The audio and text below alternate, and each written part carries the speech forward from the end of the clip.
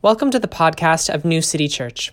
We hope this podcast inspires you on your journey of inward and outward transformation. Please join us on Sundays. You can find more information on our website, grownewcity.church. God bless you. So we are just in the beginning of this sermon series called Did Jesus Police? We're taking a non-naive Christian look at the concepts of defunding the police, abolishing the police.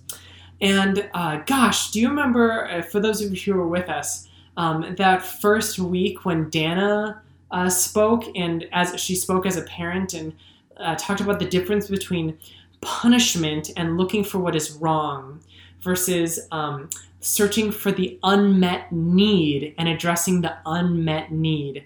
Was that not fire? That was fire. If you missed it, go back and watch that. That was amazing. And then we had that our first community interview with James from an intentional community called Reba's Place. And James talked about how important community is and kind of having like a full circle around you of folks who can hold you accountable and whom you can hold accountable to being in community. And that's how we create restoration. Loved that. And then we heard that amazing sermon / testimony / probably going to be a book one day from John Carlos talking about mental health and his experience of being arrested by police because he was having a mental health episode and was a person of color. And the combination of those things was enough to get him arrested. And he had some really good ideas about alternatives to that. And then, speaking of mental health, we heard from Takoya on Wednesday. And Takoya spoke from their profession of being in mental health. Some of you have read some of Adrienne Marie Brown's work. Adrienne Marie Brown, among many people, have commented that what we pay attention to grows. And so one of the reasons why we're doing this sermon series on defunding the police is not just to create an absence of police, but to create a presence of peace. We're trying to pay attention to peace because what we pay attention to grows. This is a really important concept as we're starting to get into this scripture where Jesus is talking about an eye for an eye and a tooth for a tooth. So we're going to talk a little bit about law today, and by talking about law, we can't not talk about anger, and we're going to talk about what it means to be a person of peace. So let's get into it. So first off, I want you to remember a time when you were a kid when you got mad. Think of a time when you were a kid when you got mad. Maybe it was something serious, like kids often have serious things that they get mad about. Or maybe it was kind of playful or funny, like someone got a toy or someone didn't get a toy, or you ripped a favorite garment of clothing, or you really wanted to go to such and such a place, but instead you were going to church. And instead you just learned about the love of God. So whatever you are, I remember, like, for me, I don't know if you were like me, but I had a pretty strong sense of what was right and wrong in the world. So one time I remember I was at Central Middle School, and there was a magician. I was there with my parents, and I was a kid. We were at a middle school, but I think this was a Cub Scouting event. So I'm like younger than 10. And you can imagine, like, short little Tyler had to sit really up close because all the other bigger boys would block, and so I kind of had to be up close. And the magician pulled out this magic wand, and he said, okay, so for this next thing, I need an assistant. Is there anyone who can help me?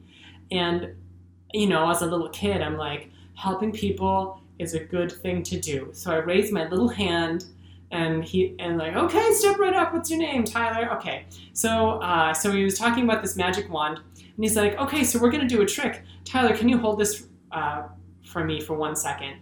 And I remember the magic wand, like, the way that you held it determined whether it was like a solid, or if you held it wrong, it like broke into pieces. And so it was like, when I held it, and I was like, oh my gosh. And he came back and he's like, obviously this is a magic trick. And he's like, oh, Tyler, here. And he grabs it and it goes right back to a magic wand, and he like goes and does a thing. And he's like, okay, Tyler, can you hold this?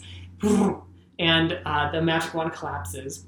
And by the second or third time, I remember thinking in my little kid brain, shut it down. It's all over. Like, this is an outrage. This magician is taking advantage of me trying to help him out, and now all of a sudden I am the butt of his joke. And so I took the magic wand and I just threw it against the back wall. And then I sat down. And he was like, we're going to move on to our next trick. And then he just did the rest of his show, obviously having worked with kids. And I just remember this because it reminds me that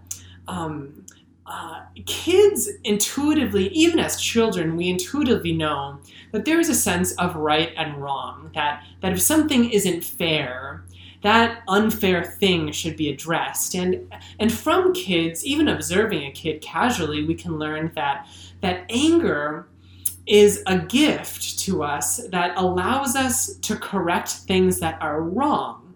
Because kids intuitively know very well whether something is right or wrong. And anger is kind of the thing that's like, I am leaning into this. I'm running towards this injustice, and I have anger to fix it. And for some cases, that means, like standing up for what is right or speaking out for a friend. And for others, it means just ruining a magic show. Yeah, so I think of the act of becoming a mature adult as the act of learning why and how each of our emotions are trying to direct us towards God's vision for the world. And so anger today is this like amazing, wise vision in our brain that's like, is something right or wrong? And if it's wrong, then we're going to move towards justice. And this is a theme throughout the entire Bible. How can we move towards God's justice? And by an extension of justice, peace, like a justice that creates peace. That's a deep theme throughout the Old and New Testament. Shalom is the Hebrew word for peace. And so this word of peace is like something that accompanies people throughout thousands of years of the Bible being written. And we read in the book of Deuteronomy this law that says an eye for an eye and a tooth for a tooth. This is, in Latin, this whole idea of mirror laws is lex talionis for you seminarians out there. So the idea of this law is that if you do something wrong, the thing that happens to you should be of equal proportion. Now, a lot of times people misinterpret this and look at the Old Testament and think, like, gosh, the Old Testament is just a book of rules and vengeance. The Old Testament is just trying to tell us what to do and to get people like vengeance back on them. And then Jesus is all about mercy. It's kind of the line of thinking. But that really isn't what this eye for an eye, tooth for a tooth is about at all. Contextually, first of all, this is one of the oldest written laws like in the world. And so like the concept of written law is still like kind of fresh. And so the biblical author, the Deuteronomist, is looking out at this world that for which written laws, I mean, the Code of Hammurabi existed, but in general, these are like pretty new things. And they noticed that there was this this trend, this event of disproportionate revenge. And so, for example, if one member of a tribe was disrespected, that person, in defending their honor, would completely slaughter the whole family of the other tribe. Or if one thing was stolen from one household, that person would turn around and steal a lot from that other household. And so this law in Deuteronomy is trying to say, hold up. Let's just try to make this like a one-to-one thing. Let's try to reach into this inborn wisdom that we have of what is fair and not fair, and try to live a little bit more into God's shalom, and say that if you did one thing wrong, then we're going to create an equal and opposite response to it. And so another translation of the law in Deuteronomy is not just an eye for an eye, but only one eye for an eye. Like, we're trying to limit the impact here. Does that make sense? So then we fast forward to Jesus, who's Jewish and was definitely familiar with the Old Testament, deeply familiar, as was his whole community.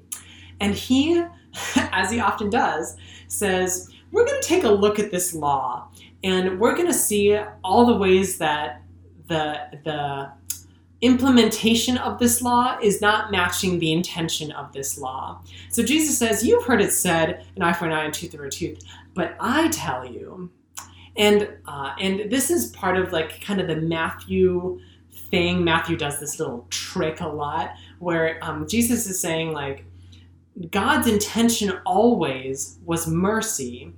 And in Old Testamental times, when, you know, in a context where there was literally very few written laws at all, like mercy was the law. Like that was the act of mercy. And then Jesus is saying, but you can't get married to the law. You get married to the God who inspired the law. And once you get to know that God of mercy, you begin to see how all of these things start to kind of make sense. But you can never idolize any one particular rule or law, because anytime you do that, you're starting to assign it power that it doesn't deserve.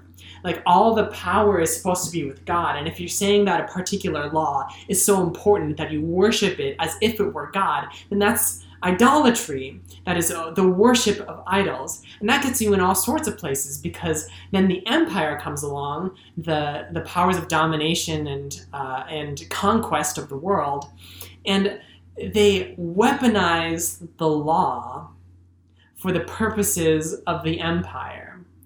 And that's kind of what the empire does all the time.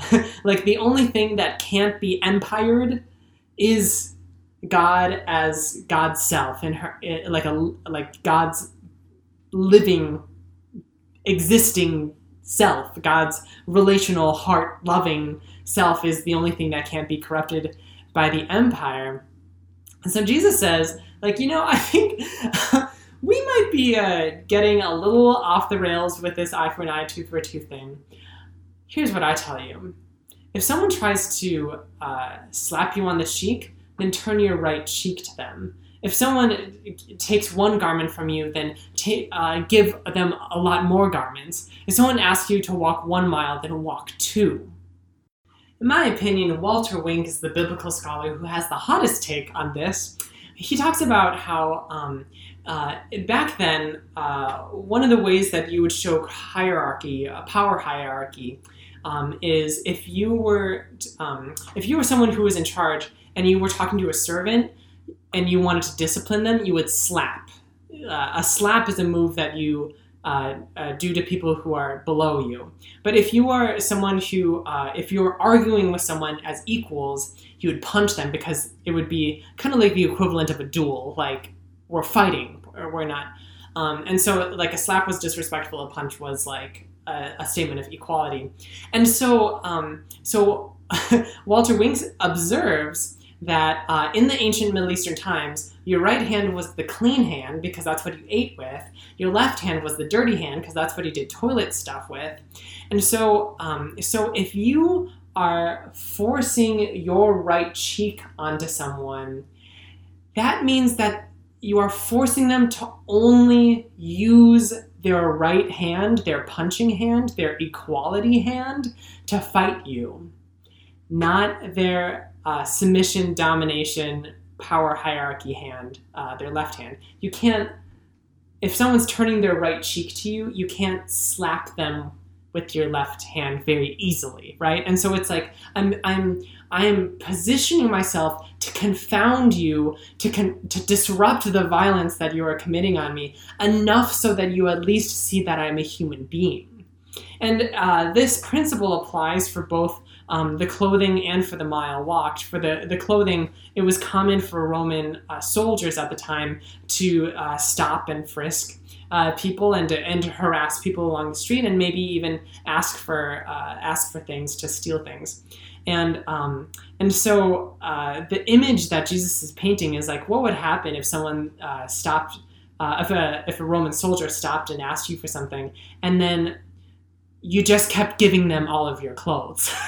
Like, what if you used your body to confound the principalities that were robbing you of that? Like, what if you were turning this humiliation moment into a moment where they are the embarrassed party, right? And for the mile one, the idea was a Roman soldier could conscribe you to carry their stuff for a mile, but no more. I mean, we use a mile as like the amount of the length that you would consider a mile. Okay, we're not going to get stuck up in the details. So they could conscribe you to walk this far, but the law said no further. And so it's like, if they conscribed you to walk this far, and then you walked even further, all of a sudden that soldier is guilty of, that soldier who was supposed to be enforcing the law is guilty of breaking the law, because that person has been walking with you for longer than the legal distance that you're allowed to walk. So it's constantly trying to like push people push authority onto its toes, push the situations of domination onto its toes, use trickery to get the scales off of people's eyes so that people can start seeing each other as human beings again. And there are contemporary equivalents of this all over the place. I was really struck by an image of from Portland, where a protester from Portland decided to take off their clothes. And I'm about to show a picture from their backside, so parents, be aware. But so this was a protester in Portland, and it's like, this is kind of what Jesus was talking about. Like, create situations that feel so absurd that the empires and powers that be are like, whoa, wait. You're not supposed to be doing that. You're supposed to be the humiliated one. And now you're not the humiliated one. What are you doing, right? Get back into line. I walk you through all this, one, because the Bible is amazing and we should be reading the Bible like a lot more. But two, because I want you to see that we are participating in an arc that was starting in these Deuteronomist times of using grace to create shalom. And sometimes that looks like harm reduction and just like rules, one for one, A to B. And how Jesus continues that movement of God to inspire a type of compassion and illogical mercy in society that disrupts power systems. This is important because if you identify as a Christian, you are identifying as someone who is continuing the arc towards mercy. You are identifying as someone who takes on the mantle of peace and is looking for ways in the world to continually create more and more peace. Not just as much peace as existed before, but to try to imagine a new type of peace, a new type of world. That's the discipline of a Christian. And so when we talk about these themes of reconciliation and restoration, nonviolent communication, all of that are methods that we're trying to go about creating the kingdom of God. Our mission is driven by God. Now, I bet some of you are action-oriented type people and listening to all this and you're like, wow, this gray stuff is really interesting, but what does that actually mean? How are we actually going to create justice on the ground for it? Well, there is an opportunity, funnily enough. The city of Minneapolis is looking for comments, is open to public comment, and specifically what Reclaim the Block is asking folks to do is to change the charter so that more funding goes towards things that enact the type of like community and mercy and healing and harm reduction that we believe is more reflective of our values than enforcement of law, in an uneven enforcement of law that particularly brutalizes dark-skinned people and the poor. And so they did have 2 public comment sessions, and it was so like blasted full that they actually are adding a 3rd one on the 27th. We'll post some information in our community group as well as talk about it in our sacred witnessing time after the worship service. So definitely stick around if you're interested in that. But in all things, my family in God, I just pray that we can be people of inspired peace, that through our words and actions, we can show up to our relationships and world in such a way that acknowledges and is grateful for rules that create harm reduction, but elevate ourselves towards a greater way of grace, of peace, of forgiveness, of boundaries, that reflects the love that Jesus Christ has for us. So in all things, in police brutality and in your relationship with your roommate, I pray that you might be a person of peace. Amen.